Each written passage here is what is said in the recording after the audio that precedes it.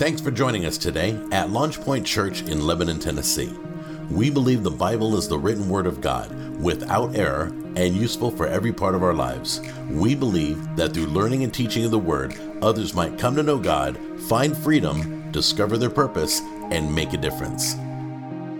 I'm teaching out of John chapter 15 today. So if you want to go ahead and turn there, you're welcome to.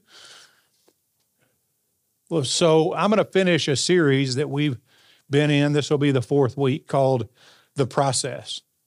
And in this series, I've literally talked about the process by which we are fruitful, to which we are disciples, and in our discipleship, create other disciples. That's the mandate according to Scripture, right? Jesus talking to his disciples, people who are already in Christ Jesus, and saying, make disciples, baptize them in the name of the Father, the Son, and the Holy Spirit, and teach them all that you know. This is the mandate that we've been given.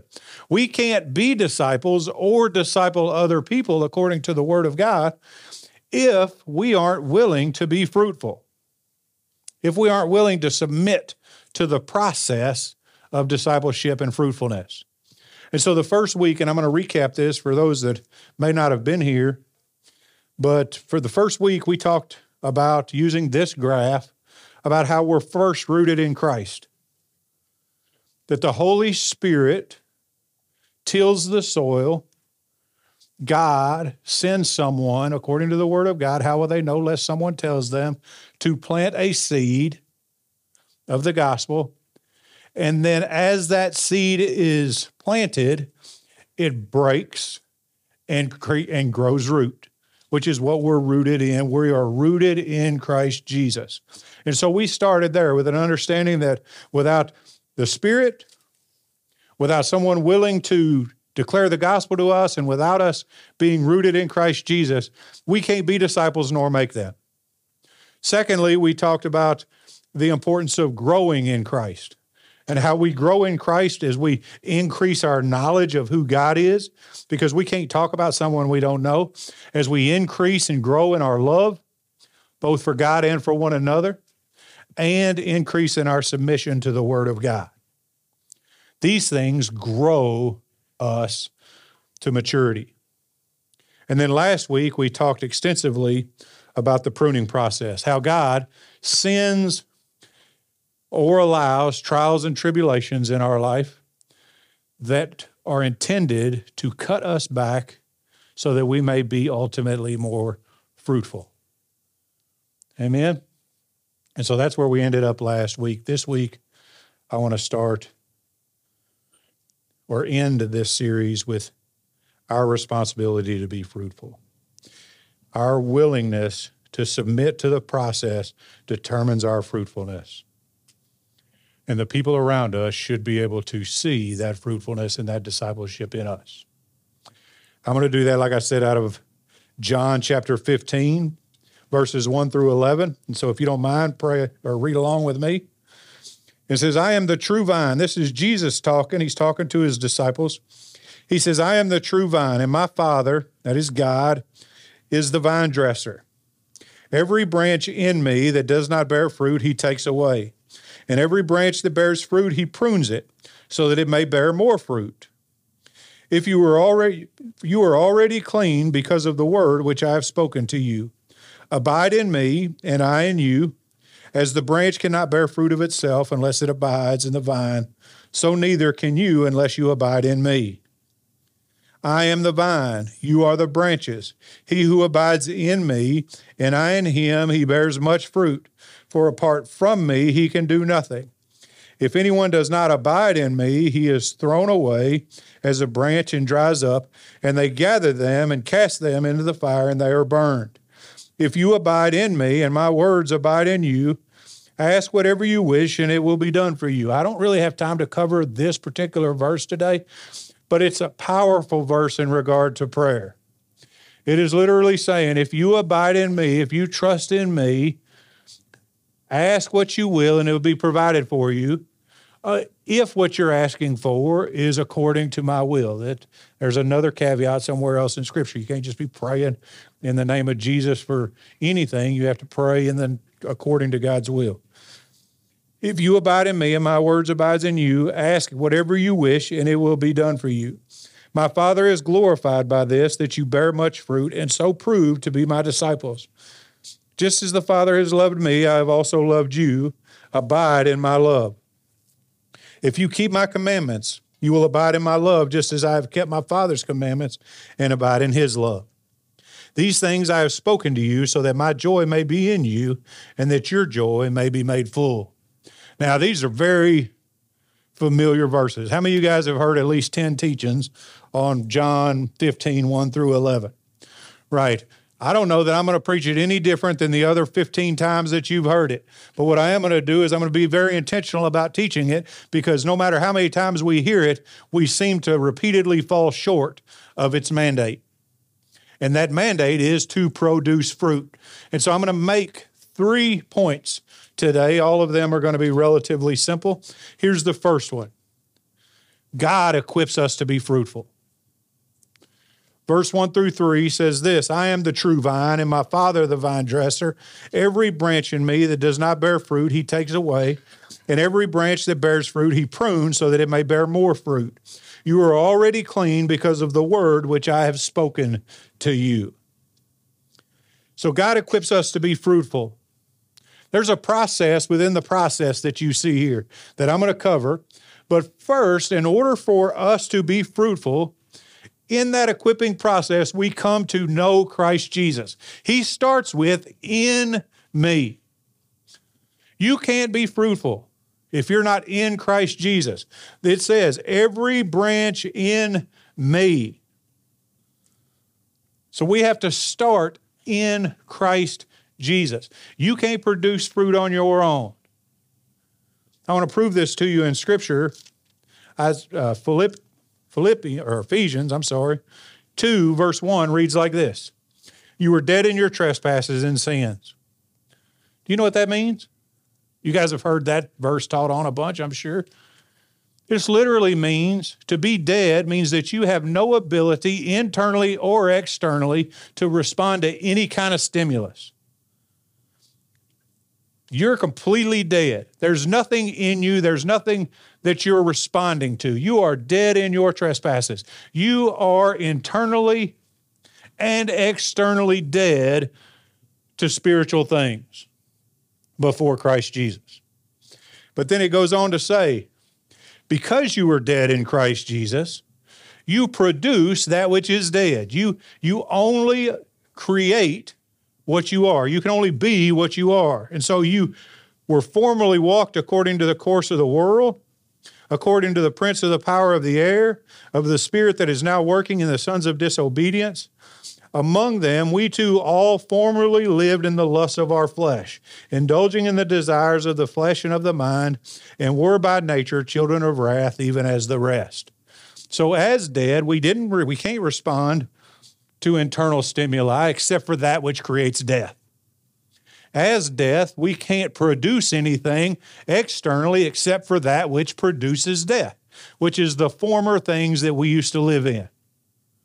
All of us probably still struggle with the lusts of the flesh, those things we formerly lived in, indulging in the desires of the flesh and of the mind.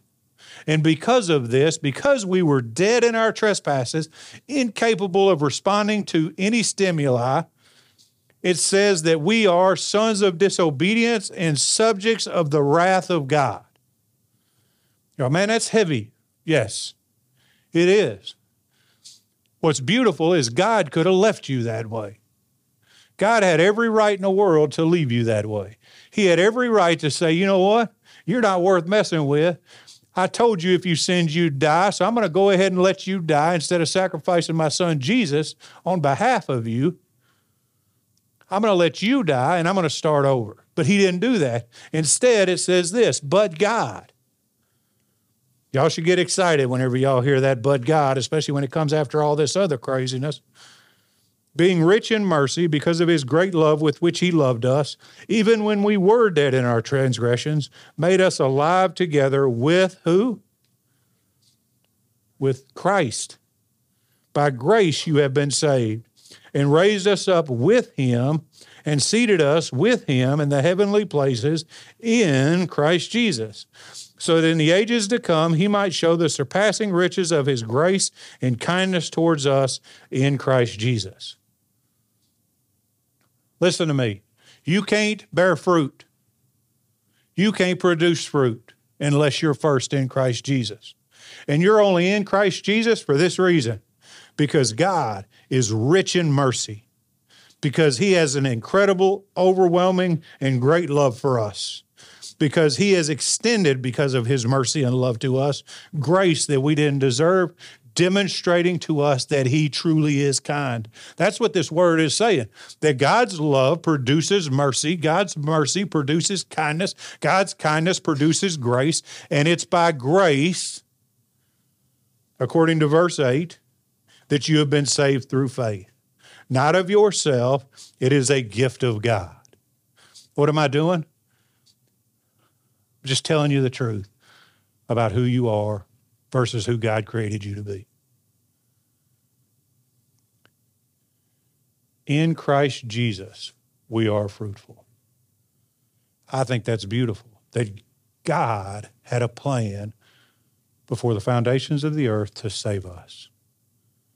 That we are no longer sons of disobedience. We are no longer subject of God's perfect wrath, but that Jesus Christ placed himself upon the cross to receive our punishment, which is death according to the word, shed blood for our sins according to the word, and absorb the wrath of God that we deserved. Amen? I want to talk to you guys about fruitfulness. But you know what? I can't do that yet. All I can do right now is tell you that God gave us Jesus so that we could be fruitful. I could go ahead and on with this teaching, and normally I save this kind of thing for the end. But if you don't have this piece right, the rest doesn't matter. If you don't understand who you were, that all have sinned and fallen short of the glory of God, but that God sent his son Jesus, that whosoever believes in him should not perish but have everlasting life. If you don't believe who you were, the fact that Jesus sent you to be somebody else, and that we appropriate that through the declaration of Romans 10:9, which is to say Jesus Christ is Lord, believing in our heart that God raised him from the dead, then we're not saved if we're not willing to say that. And fruitfulness is impossible because we are still dead, and dead things don't produce. And so because of that, I'm going to stop here and do something I normally reserve for the end. I'm going to ask you where your heart's at. I'm going to ask you, are you in Christ Jesus? Have you made a declaration of Jesus Christ according to the Word of God, that he is Lord, and that you believe in your heart that God raised him from the dead? And by doing so, submitting your life to him and believing because he has eternal life, you'll have eternal life too. These are the questions we have to ask ourselves, not just listen to the teaching. The teaching is intended to create introspection. In every teaching, I ask myself, where do I lack? Every teaching that I teach or that I listen to, where do I lack? And some of us are all, man, I'm good. I gave my life to the Lord when I was 7. You know, the Bible tells us, be careful that you don't drift away, too. Some of us have drifted away, potentially. But you know what? You don't have to stay drifted away. You don't have to stay outside of Christ. The Word of God, by the power of the Holy Spirit, is telling you right now, some of you, that you can get it right so that you might ultimately be fruitful and produce the fruit you were created to produce. If that's you, I'm going to pray. And I want you to pray along with me. I'm not going to repeat after me prayers. I don't do that. You know where you are. I'm going to pray that God, by the power of his Holy Spirit, cause you to repent. Father God, in Jesus' name, we love you. We praise you, Lord. We thank you for the opportunity we have to come to you, that none of it is possible without Jesus Christ, that he died so that we wouldn't have to. He shed blood so that we wouldn't have to. He paid the debt so that we wouldn't have to. He redeemed us, Lord God, and bought us back from the enemy, so we are no longer children of wrath, but children of yours. God, we make these bold statements believing that they're true, declaring Jesus Christ is Lord.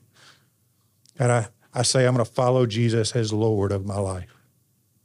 And I believe in my heart, God, that I'll have eternal life because of it. And so I'll set my sin aside. I ask that you cover it by your blood, that you wash it completely clean by your blood. But God, I'm not just going to turn away from my sin. I'm going to turn towards your son, Jesus, because he's the example I'm to follow. God, where I get it wrong, where I miss it, I ask that you continue to walk beside me by the power of your Holy Spirit and encourage me. Your word says that you will. I thank you for my salvation and my security in it. I praise you, Lord, for who you are. In Jesus' name we pray. Amen. And so we are equipped to be fruitful in Christ Jesus, but it doesn't end there. That's the first part of the process. It's the greatest part of the process, I think, but it's still just a part of the process. It says this then. It says, every branch in me, which we've covered, does not bear fruit. That does not bear fruit, he takes away. Now, here's where my teaching may differ from the teaching that you've heard. To take away doesn't mean remove. If you'll do a word study on take away, it literally means to lift up and clean. And so it is a process. You are saved by grace, drawn out of death into life, but some of us still got some funk on us. Anybody still got some funk on you? The rest of y'all lying, right? God doesn't say, hey, I gave you Jesus, you messed it up. Now I'm going to take you away. I'm going to throw you away. I'm going to burn you. He says, listen, I know that you're still jacked up. The day I got saved, I got up. I didn't actually go to an altar. I got saved in my seat. But I got up from the altar, from my seat, as it were, as jacked up as I was physically before I asked Jesus into my life. But you know what he did? He picked me up. He reattached me to the vine, lifted me up out of the dirt so I didn't get funky again. That's the work of the Holy Spirit. That is the act of sanctification. You're all, man, I'm not getting it right. God doesn't expect you to get it right. He expects to have to put the work in. It was his work to do. Just submit to his work. Let him lift you up, tie you back to the vine, wipe the dirt off of you. But guess what's going to happen? Vines always head south. So at some point, you're likely to end up in the dirt again. But you know what? If you keep a repentant heart, we have a promise that God, when we ask for forgiveness, is faithful to forgive us. And so he takes us up again, and he ties us to the vine. I'm trying to encourage y'all, because some of y'all walking in condemnation that the Bible says you shouldn't have to walk in. There's no condemnation in Christ Jesus. That's what the word says. If you're feeling anything other than condemnation, if you're feeling like you can't get it right, that's of the enemy. That's not of God. God did everything necessary to ensure that you are confidently in his righteous right hand and to stay there. That's good preaching right there, Pastor Jim. I know, thank you. I'm trying to stay humble. Amen. So he picks us up, takes us away from the ground, wipes us off, and cleans us up. That's step 2. Step 3 in the equipping process is that he prunes us. Now, we talked extensively about pruning last week.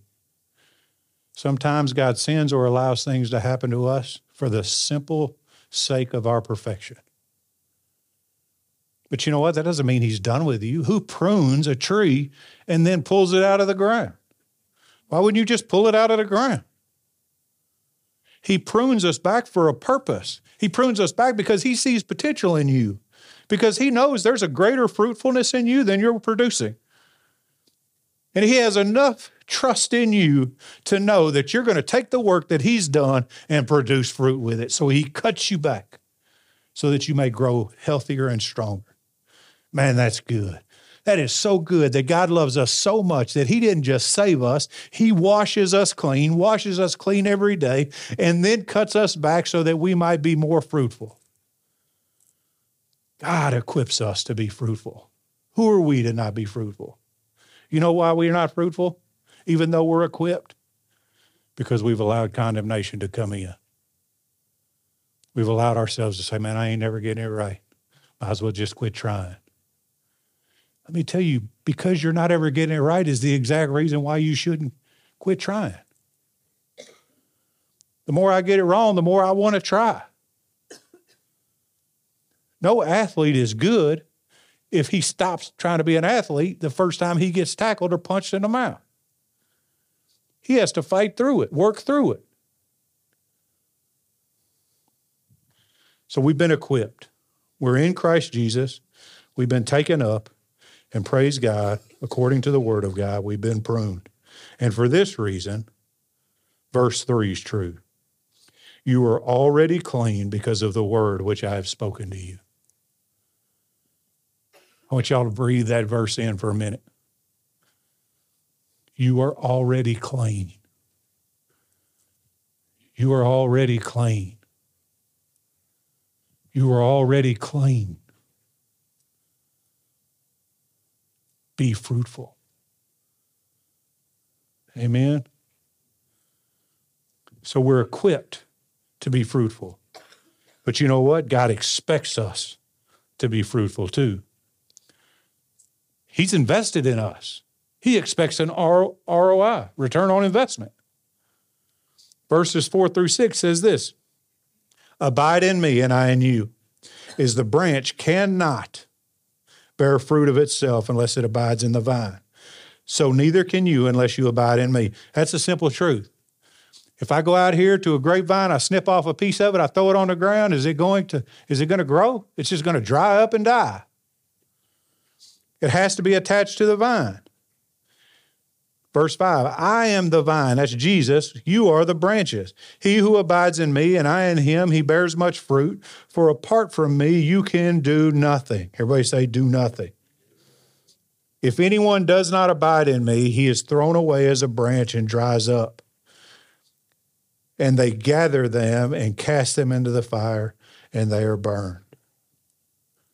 There is a point where we're thrown away.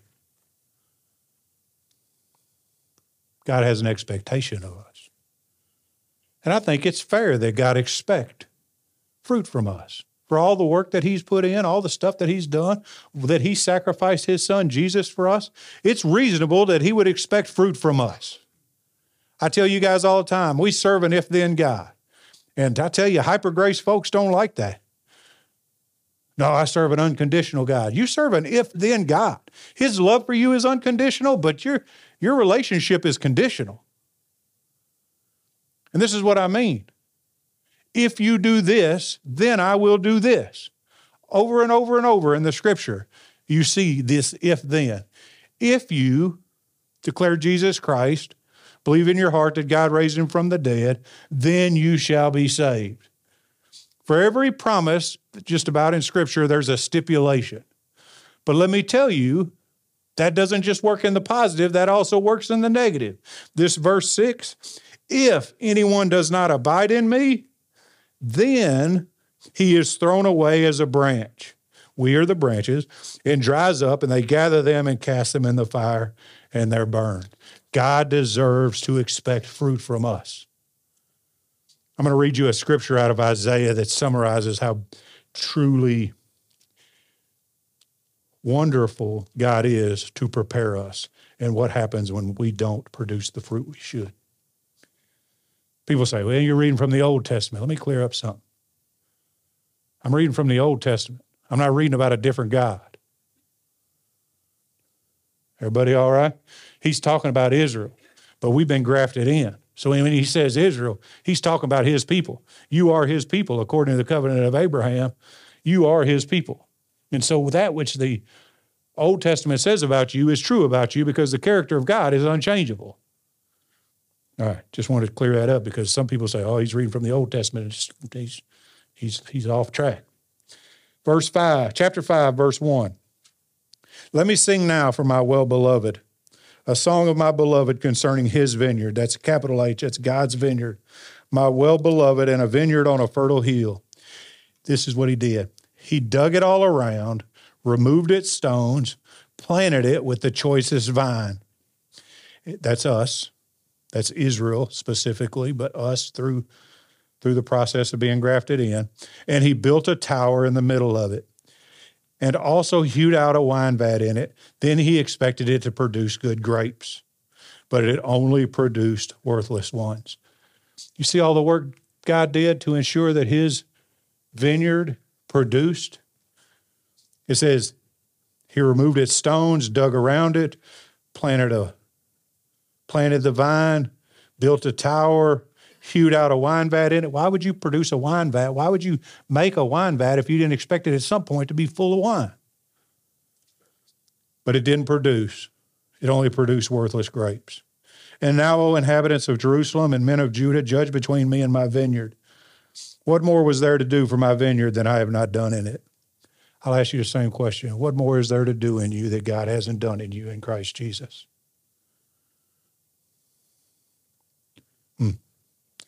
Lost my place. Why then, if I expected to produce good fruits, did it not produce worthless ones? Verse 5. So now let me tell you what I'm going to do to my vineyard. Because it didn't produce. This is the parallel between this text and verse 6, and the reason I'm talking about it. So now let me tell you what I'm going to do to my vineyard. I will remove its hedge, and it will be consumed. I will break down its wall, and it will become trampled ground. I will lay it waste. It will not be pruned or hoed, but briars and thorns will come up. I will also charge the clouds to rain no rain on it. Destruction is the end result of the vineyard that produces no fruit. Well, that's not fair. That's not right. That doesn't seem loving. You don't get to define love. God defines love because God is love. If this is what he says he'll do, then it is loving for him to do it because he can't be anything other than loving, whether you understand it or not. And so he expects us to be fruitful. He expects us to live the life he sent his son to die for. He expects us to live a life worthy of emulating. He expects us to live a life worthy of proclaiming him. He expects from us and should. Now, I could end the sermon right now. Walk away, many of y'all be, oh, that's a good sermon. But I'll be honest with you, up till now, it's been a horrible sermon because I haven't told you how to be fruitful. So not only does he equip us, not only does he expect us, he educates us on how to be fruitful. And this is what he says in verses 7 through 10. If you abide in me and my word abides in you, ask whatever you wish and it will be done for you. My Father is glorified by this, that you bear much fruit and so prove to be my disciples. Just as the Father has loved me, I have also loved you. Abide in my love. If you keep my commandments, you will abide in my love, just as I have kept my Father's commandments and abide in his love. What is this text telling us? That he educates us on how to be fruitful. He tells us first, if you want to be fruitful, do it for the right reason. Do it to glorify God. Everything that God does, he does to glorify himself. Those of you that have been coming to church here a while have heard me say that 1,000 times. Let me tell you, your salvation isn't even about you. Your salvation is about the glory of God. God took the worthless and made it worthy by the sacrifice of his son Jesus, which increases his reputation. That is an increased glory of God every time somebody comes to salvation. Everything God does, his provision proves his glory. His peace proves his glory. Everything that God gives us proves his glory. And so our fruit should be done with the motivation of giving God glory. How do I produce fruit? Make sure my motivation's right. Glorify God. What does glorify mean? We use a lot of religious words these days. You guys ever been to a place where they're talking about sanctification and regeneration and all these propitiation? They start talking all these Asian words. And most people in the pews are going, yeah, but don't have any idea what they mean. That happened to me the first time I got asked what grace was. I was trying to talk to a guy about Jesus. I said, man, he's extended us grace. I was super excited. I've been saved maybe 3 weeks. And I said, man, he extended us grace and just grace. And I was just grace and blah, blah, blah. And I used the word grace like 12 times. And this cat across the table looks at me, he goes, what's grace? And I was all, well, it's the stuff, man. It's the stuff that God gave us. Didn't have an answer for him, went and bought a Bible dictionary, called him back and told him. My point is, we should never wonder what words mean. What does glorify mean? Glory, to give glory to God means to give God his full weight and to honor him.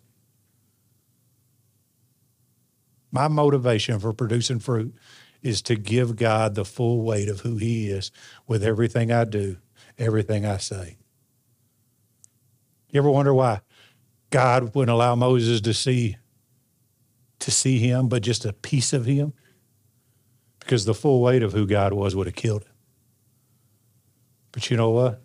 I could show people the piece of God's weight that I know and produce fruit in doing it, and I should. Our motivation should be right. That's our motivation, to produce fruit. Secondly, our motivation should be to glorify God, but we must be willing, if we are to produce fruit, to abide in him and in his love. In 6 verses within this text, there's 6 verses, the word abide is mentioned 10 times. Let me tell you, if you hear something repeated more than 3 times in any given text, that's one of the primary things they're trying to tell you. And so I am trying to tell you, you can't be fruitful unless you're willing to abide. Abide literally just means to rest in, to trust in, to dwell in, to remain in, to live in the shadow of the Most High, to allow yourself to just rest in Christ Jesus and the work that he's done, to allow yourself to trust the work that God has done and who the Bible says that he is. You're struggling with something? Let me tell you, abide in Christ Jesus. Allow him to cover you, according to the Old Testament, with his wings so that you'll be protected. When I abide, this is what happens. I begin to trust. When I trust, I'm not scared. When I'm not scared, I declare the gospel. When I declare the gospel, I produce fruit. And that's my commandment. You know, how do all those things line up? Most of us will refuse to tell people about Jesus because we're afraid that they won't receive what we're saying to them. But if I abide, if I trust, if I live in, if I dwell in, it doesn't matter how they respond to me. Matter of fact, they're not responding to me at all. If they respond, they're responding to the provocation of the Holy Spirit. I get asked pretty regular. I got asked, well, not pretty regular, regularly enough, I suppose. What if you do an altar call and nobody shows up? What if you call people to the front and nobody comes? I said, that's not my problem. I abide in Christ Jesus. I know what the Holy Spirit told me to do. I'm going to do it. And your response to what the Spirit told me to do has nothing to do with what God told me to do. I'm going to trust that he told me to do it. And just because you didn't respond doesn't mean you're not going to respond 10 years from now, or 10 days from now, or 10 minutes from now. I don't have to worry about that. You know why? Because I abide. And in my abiding, I'm willing to produce fruit and be fruitful. I'm willing to drop seed. When a tree becomes fruitful, at some point that fruit falls to the ground. Rots, that seed enters the ground, and the process starts all over in someone else's life. That's making disciples. That's how you make disciples, but you can't make disciples if you're not a disciple. If you're not willing to submit to the process, if you're not willing to abide and trust that the words that you speak aren't your words, but you are responsible for them. Amen? And then finally, he very simply says, keep my commandments. If you keep my commandments, you will abide in my love, just as I have kept my Father's commandments and abide in his love. How am I fruitful? I'm fruitful by making sure my motivation's right, by abiding, and by keeping his commandments. You guys hear me say this every Sunday. I can't keep his commandments if I don't know what his commandments are. If I don't know the word of God, I can't speak the word of God. If I don't know the gospel according to the word of God, I can't declare the gospel, which means I cannot produce fruit or watch fruit grow in other people, which means I've completely dismissed the mandate that God gave his disciples in Matthew chapter 28. Keep his commandment. I'm going to read something to you. In John chapter 14, 4 times he says this. Verse 15, if you love me, you will keep my commandments. It's pretty simple, not a whole lot of gray area there. Verse 21, he who has my commandments and keeps them is the one who loves me. And he who loves me will be loved by my Father, and I will love him and will disclose myself to him. So when we keep our commandments, not only do we prove our love to God, God shows his love to us, and then this thing happens. And then he discloses himself to us. How many of you guys like to know more about God than you know right now? Man, I would. You know how you do that? Keep his commandments. Why would he give you new revelation if the revelation you got, you didn't do anything with? Verse 23 says, Jesus answered, said to him, if anyone loves me, he will keep my word. Verse 24, if he does not love me, he who does not love me does not keep my word. All of those things are pretty simple. You want to produce fruit? Produce fruit according to the word. Keep his commandments, and you can't know what that is if you're not in the word. And finally, in verse 11, he says, I tell you all these things to make my joy complete. But I also give you these words to make your joy full. Man, I tell you, there's nothing that brings more joy than knowing you're accomplishing the mission God gave you. You're doing what God gifted you to do, of making disciples. There's nothing greater than knowing that I have been a good steward of that which God has called me to, and that at the end of my life, I'm going to hear, well done, good and faithful servant, which I am convinced we will hear as we are fruitful. Amen.